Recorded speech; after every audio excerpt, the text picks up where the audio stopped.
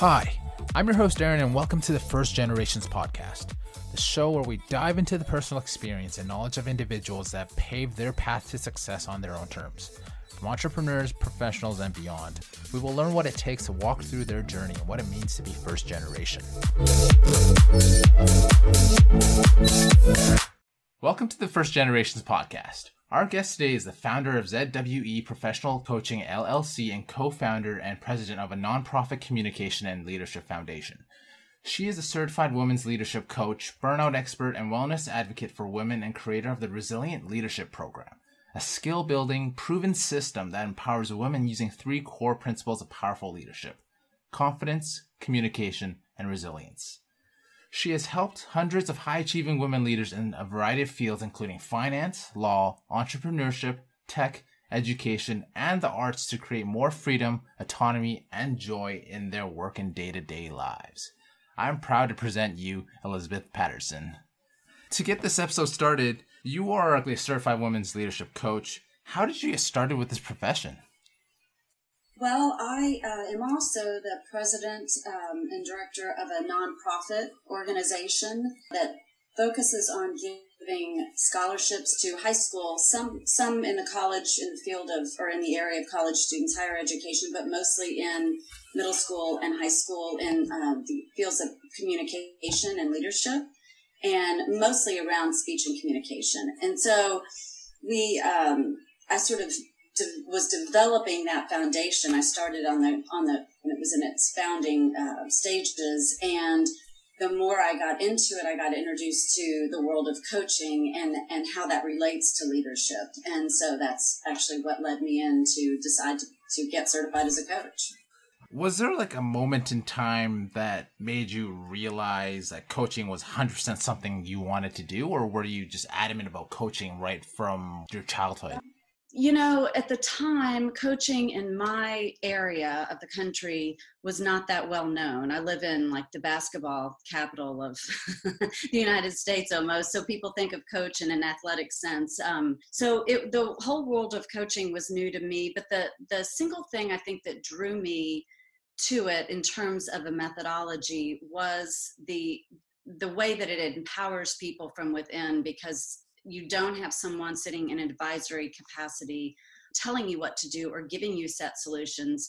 You can guide as a coach, but you know, the answers come from the individual, which is research has shown, and certainly in my own personal experience and then working with people in a coaching capacity, that's where real change occurs, and that's how real change, sustainable change happens.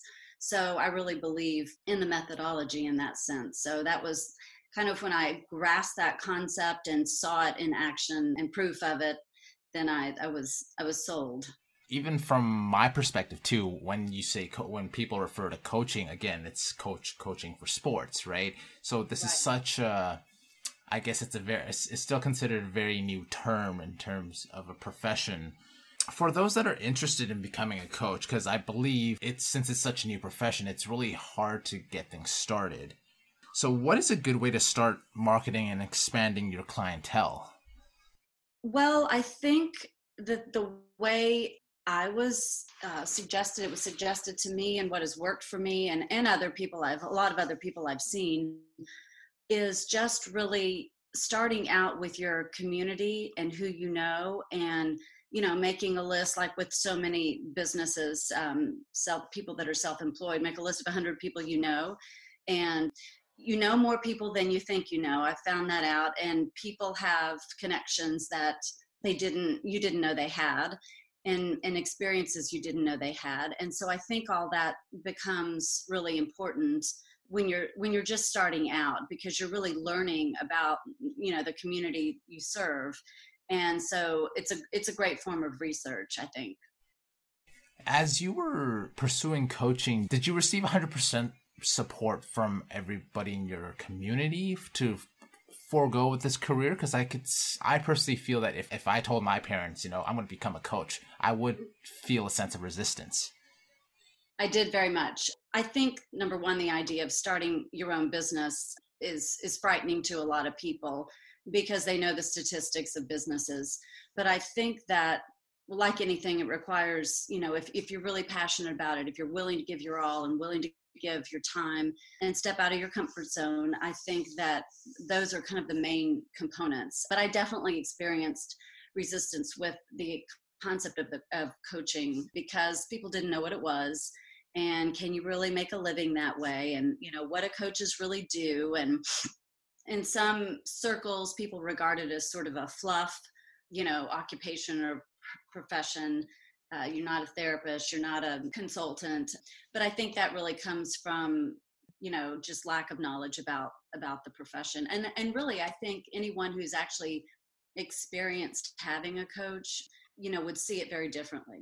If anything else, it sounds like the key to continue on with this, if someone decides to pursue coaching, is to just be persistent. I think very much. And it attracts people who, I'm certainly one of them, who love to learn and love to read. And so just the whole, it's constantly evolving, which is something that's really appealing to me. It's not static. And even though you may work with different people on different topics, it's different because everyone's an individual, and, they bring to it their unique circumstances, their unique mindset, their unique experiences. So, and you grow, right? Your clients teach you a lot. And so that's, I think, the part I like about it. It's very fulfilling, helping people to get out of a bad situation or feeling stuck or feeling trapped and into a more free space in whatever area of their life that's important for them. Yeah.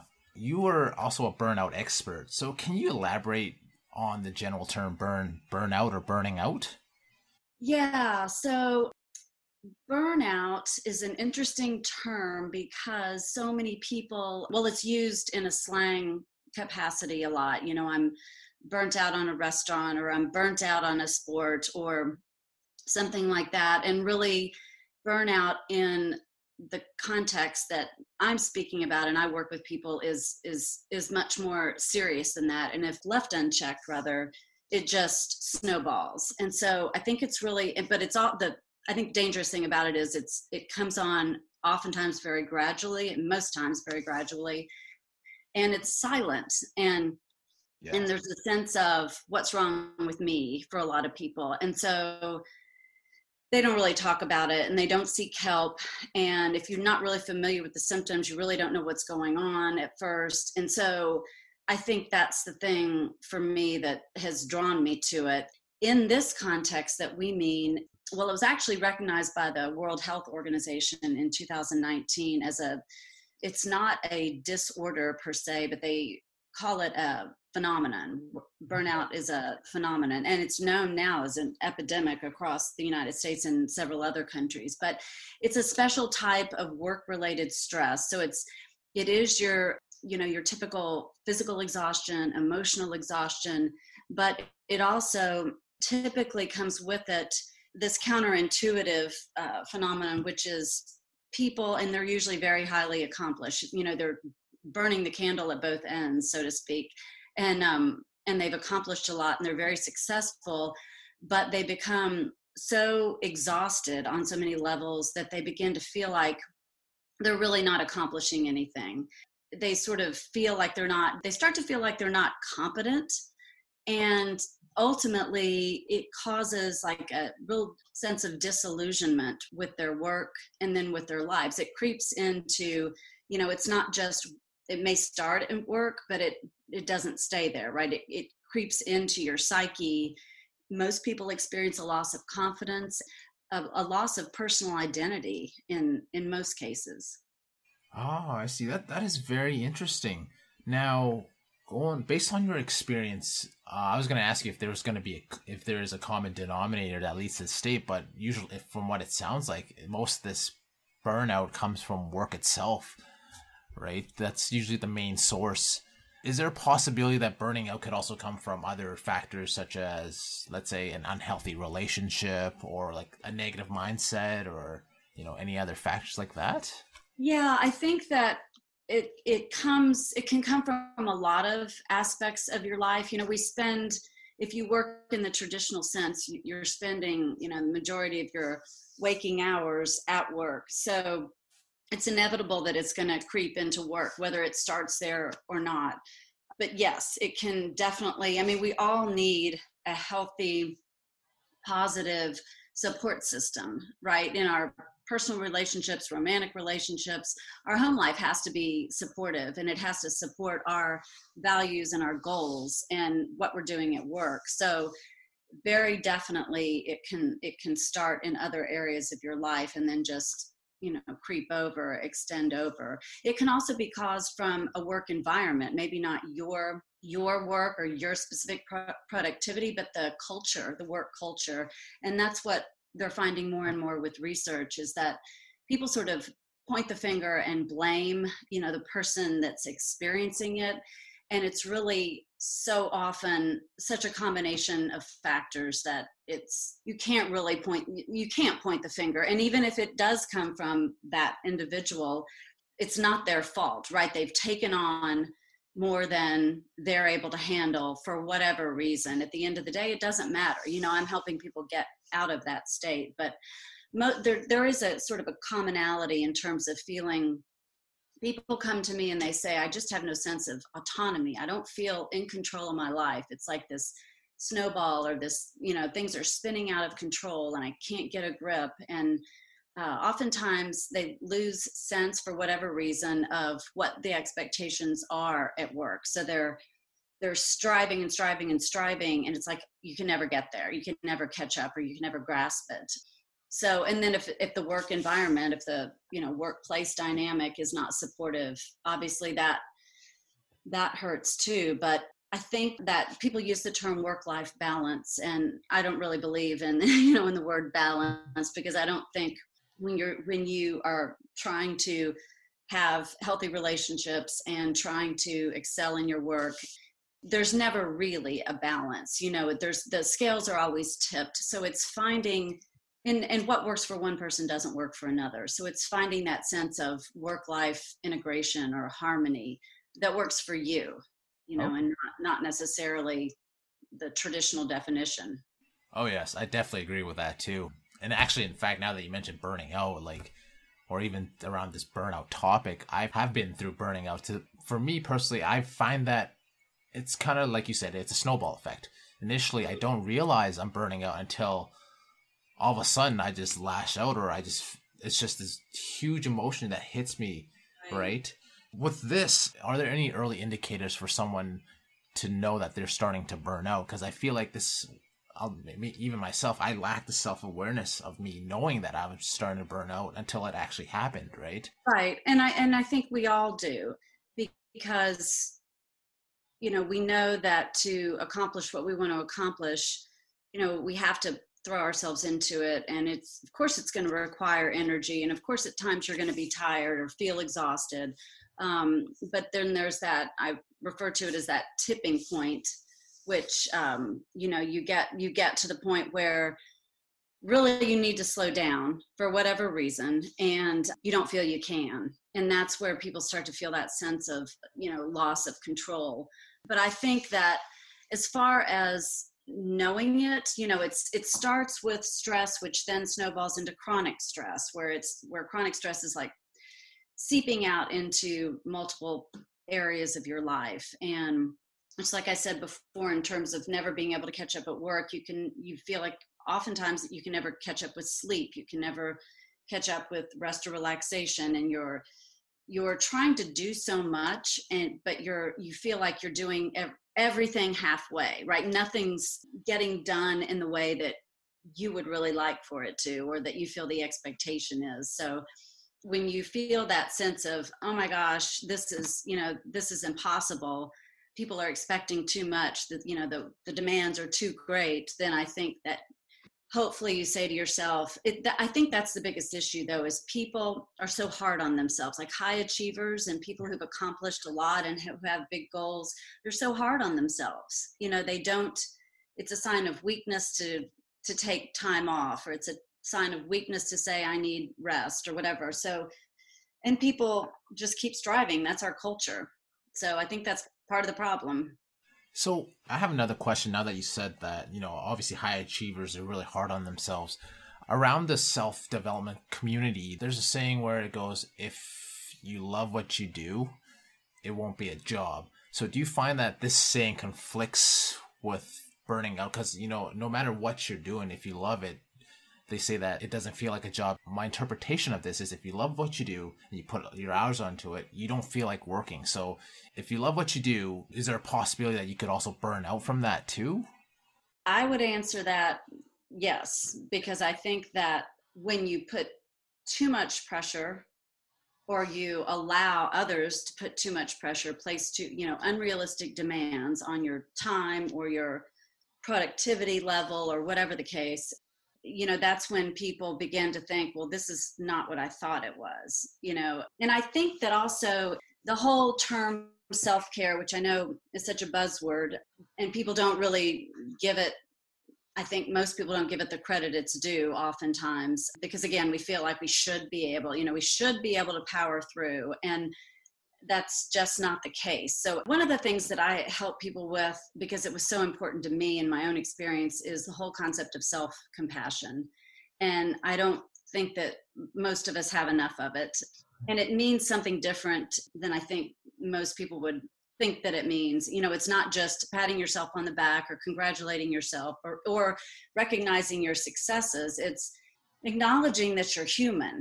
So many people beat up on themselves. And I think that that's an important component of the whole self-awareness is, am I being compassionate with myself? Because the irony is you can't be compassionate with other people in the same way. That's one of the things that people experiencing burnout become very cynical.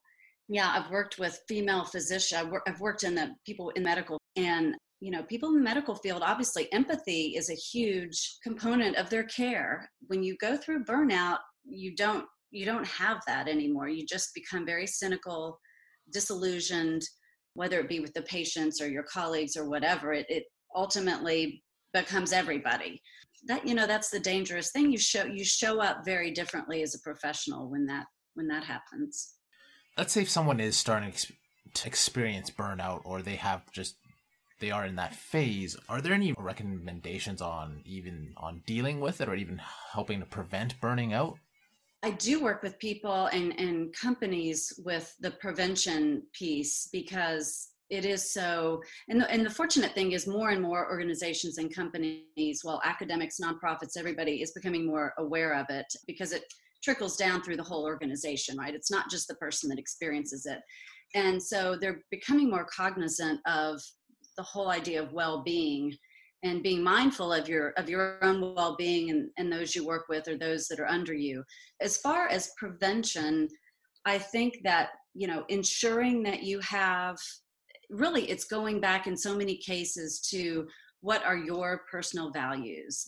One of the things that starts to happen at the beginning of the whole phenomenon is you feel out of alignment with your life, or usually your work in some capacity. And so really going back, but you feel pressure, right, to fill in that role, do what's expected.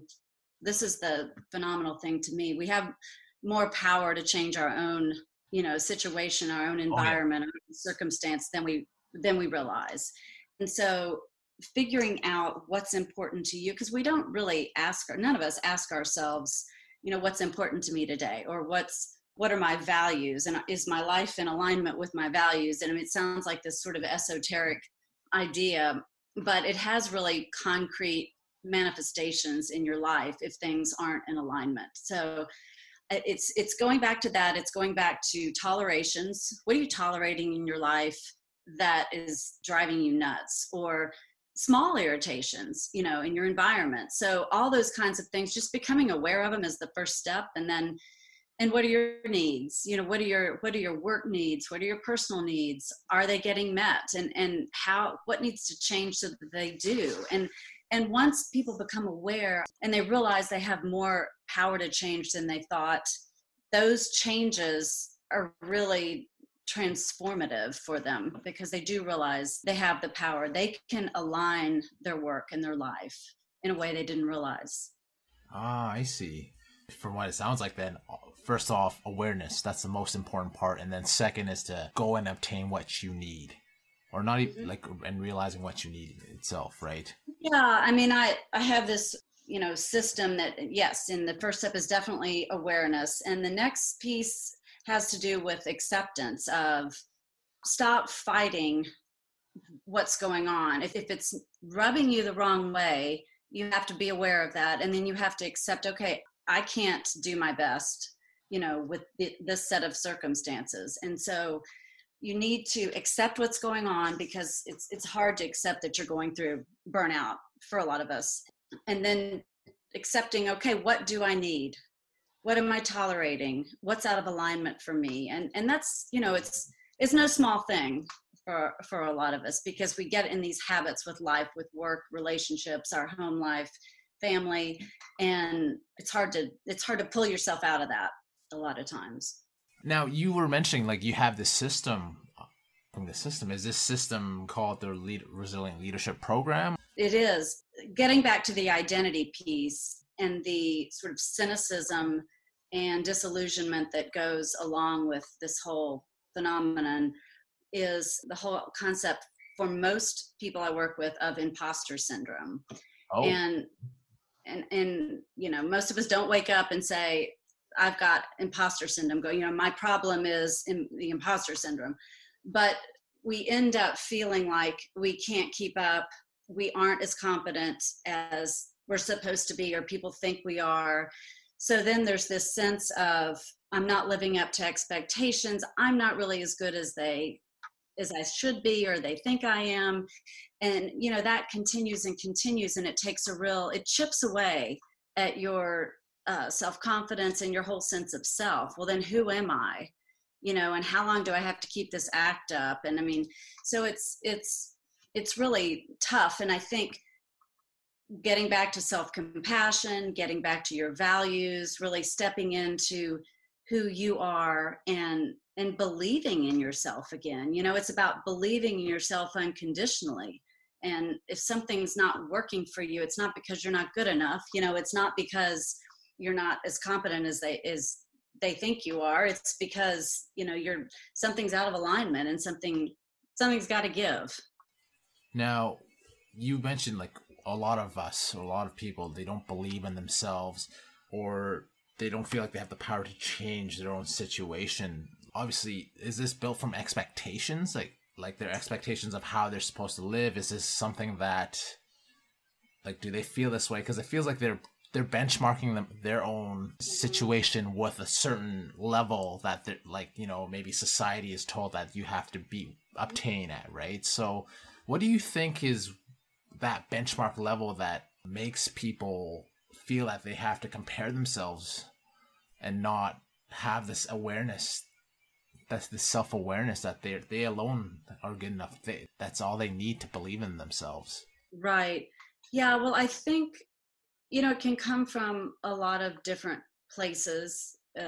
Typically, oftentimes, your parents, the family culture you grew up in, what your siblings did or are doing, what your parents did or are doing, and you're expected to go into the same field or get a graduate degree, or, people in our family always do X. And so that can certainly be it. Some people break away from that, and some people feel like they're on their own path when, really subconsciously they're fulfilling somebody else's dream or somebody else's, I talk a lot with clients about what's your definition of success. And for a lot of people, they haven't really, thought about, what is my definition of success? What's my definition? Not my family is not the culture I grew up in, or the society you grew up in, or part of the world you grew up in, because all those are factors that play a role in, our psyche and how we see ourselves.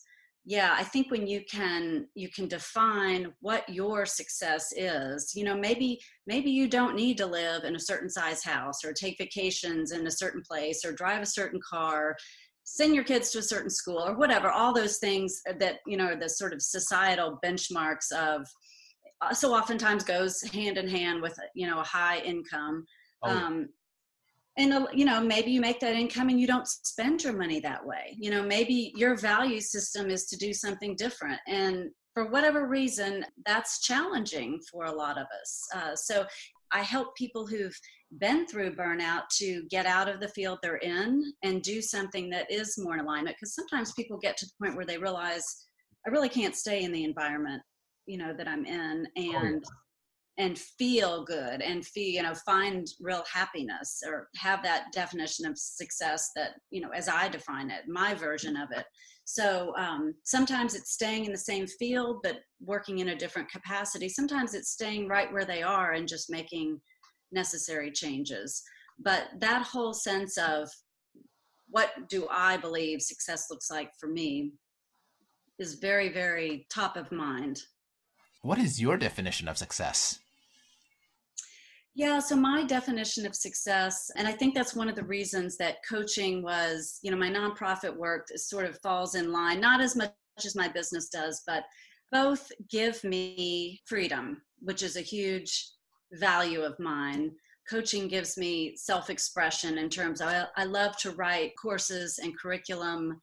I love to write in general, blogs. And so I think, freedom, self-expression, authenticity, it's what I really like to do. I love working with people around confidence and communication and resilience, people who've dealt with setbacks and helping them to pull themselves out of that.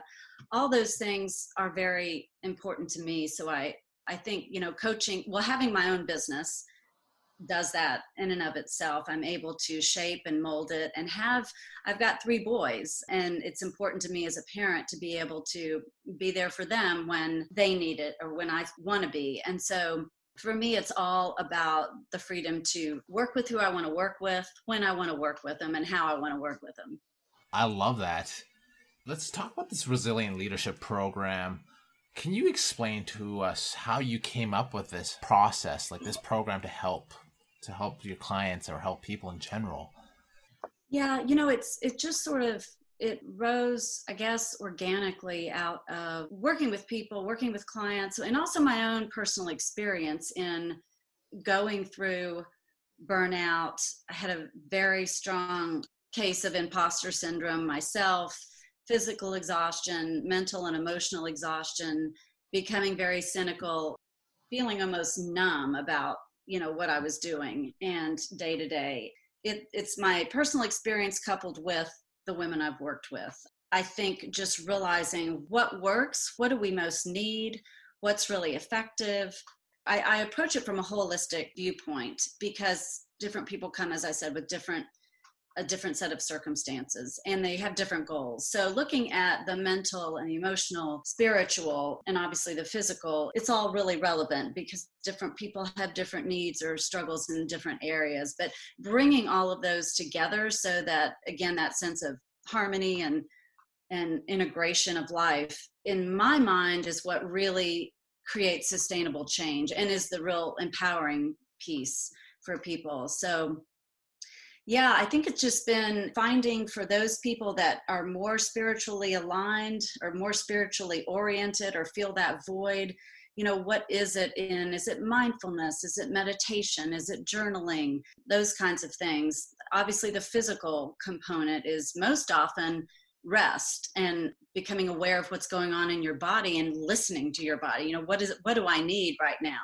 And then the other pieces are really dealing with the imposter syndrome and quieting our inner critics. Most of us walk around with a very loud critical voice playing in our head, and it's been there so long and it plays so loudly that we don't even know that's what it, we think that critical voice is who we are. So separating yourself from your own thoughts is really the first step in dealing with the mental emotional piece. I think just the process of finding out what works for people, what they need and what works, is really how the program all came together. And I love that because I personally feel that a lot of programs in general, it's like very cookie cutter based. There are a lot of fixed steps, but with your approach, like everybody's different, and you first off, like you acknowledge that right off the bat, and there's no like one trick or one set formula, your equation, like your answer, right? Well, it can't be, because what works for one person doesn't work for another. And Yeah. that's what drew me to coaching in the first place. So yeah, that's a very important piece to me. I personally am a big believer in meditation and journaling. For me, I use meditation to help, I guess in a sense, to help calm my mind and my spirituality. And journaling I use to let out my emotions. So with journaling itself then, do you recommend this as a tool for everybody or for people in your program to just be self-aware and just to note down all your emotions, just to let it out instead of having it bottled in? Definitely. I mean, I am a huge proponent of journaling myself. And for people that haven't journaled before, there are people that are resistant to it because they just don't really see the connection between writing something down and having, an impact on your mindset or the way you live your day, the way your day plays out. So I oftentimes bring research into it because there has been a lot of research showing, and it's not typing, it's actually, pen to paper, but it really takes a load off. Like it can just, obviously it doesn't zap the issue away, but it can really reduce stress in amazing and unexpected ways. So I'm a huge proponent, and I try, and to whatever extent someone is open to it, and even if it's just writing down, three successes in your life that day, or three things you're grateful for, that's a great starting place, and it takes no time. I really believe in it as a tool. We're about to wrap things up here and just got 3 more questions for you. So first off, are there any good reads to help promote maybe confidence, communication, resilience, or even the prevention of burning out, or even self-awareness that you would recommend to our listeners? Yeah, one of the resources that was most impactful for me, and I've actually found it to be most impactful with nearly everybody that I've worked with, is a book by Carol Dweck called Mindset.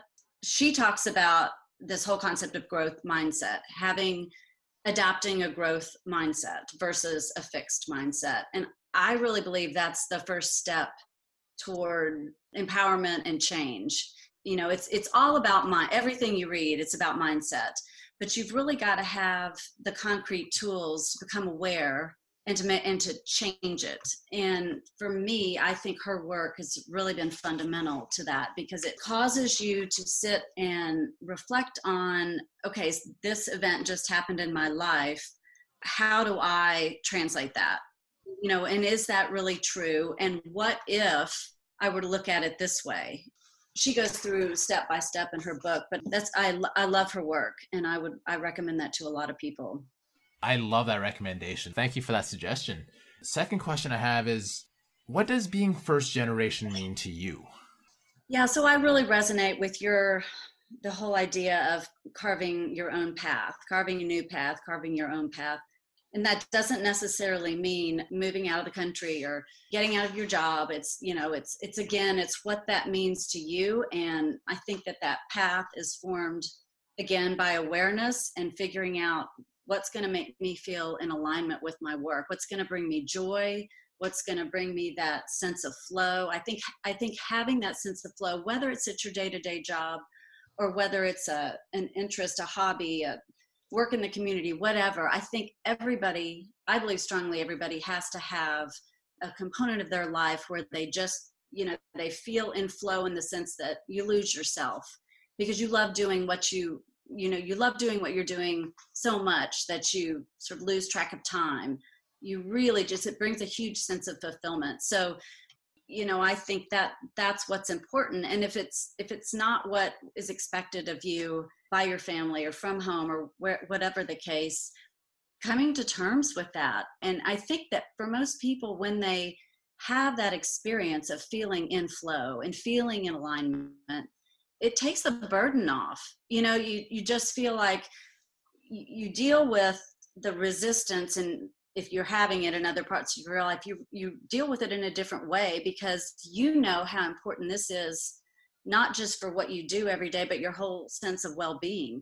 So for me, that sense of being in flow is something I really stress. And I think that's fundamental to carving a new path or carving your path. Ah, yes. And last question I have for you. So where can we find you on social media? Or if our listeners want to learn more about you and your program, where can we find you? So the name of my coaching business is Live Your Brilliance, and it's www.liveyourbrilliance.com. And do you have any Facebook pages or do you utilize Instagram as well? Yes. Yep. It's all Live Your Brilliance. Live Your Brilliance? Awesome. Thanks again, Elizabeth, for joining our show. And I loved your insight, especially with burnout. It's been great to be with you.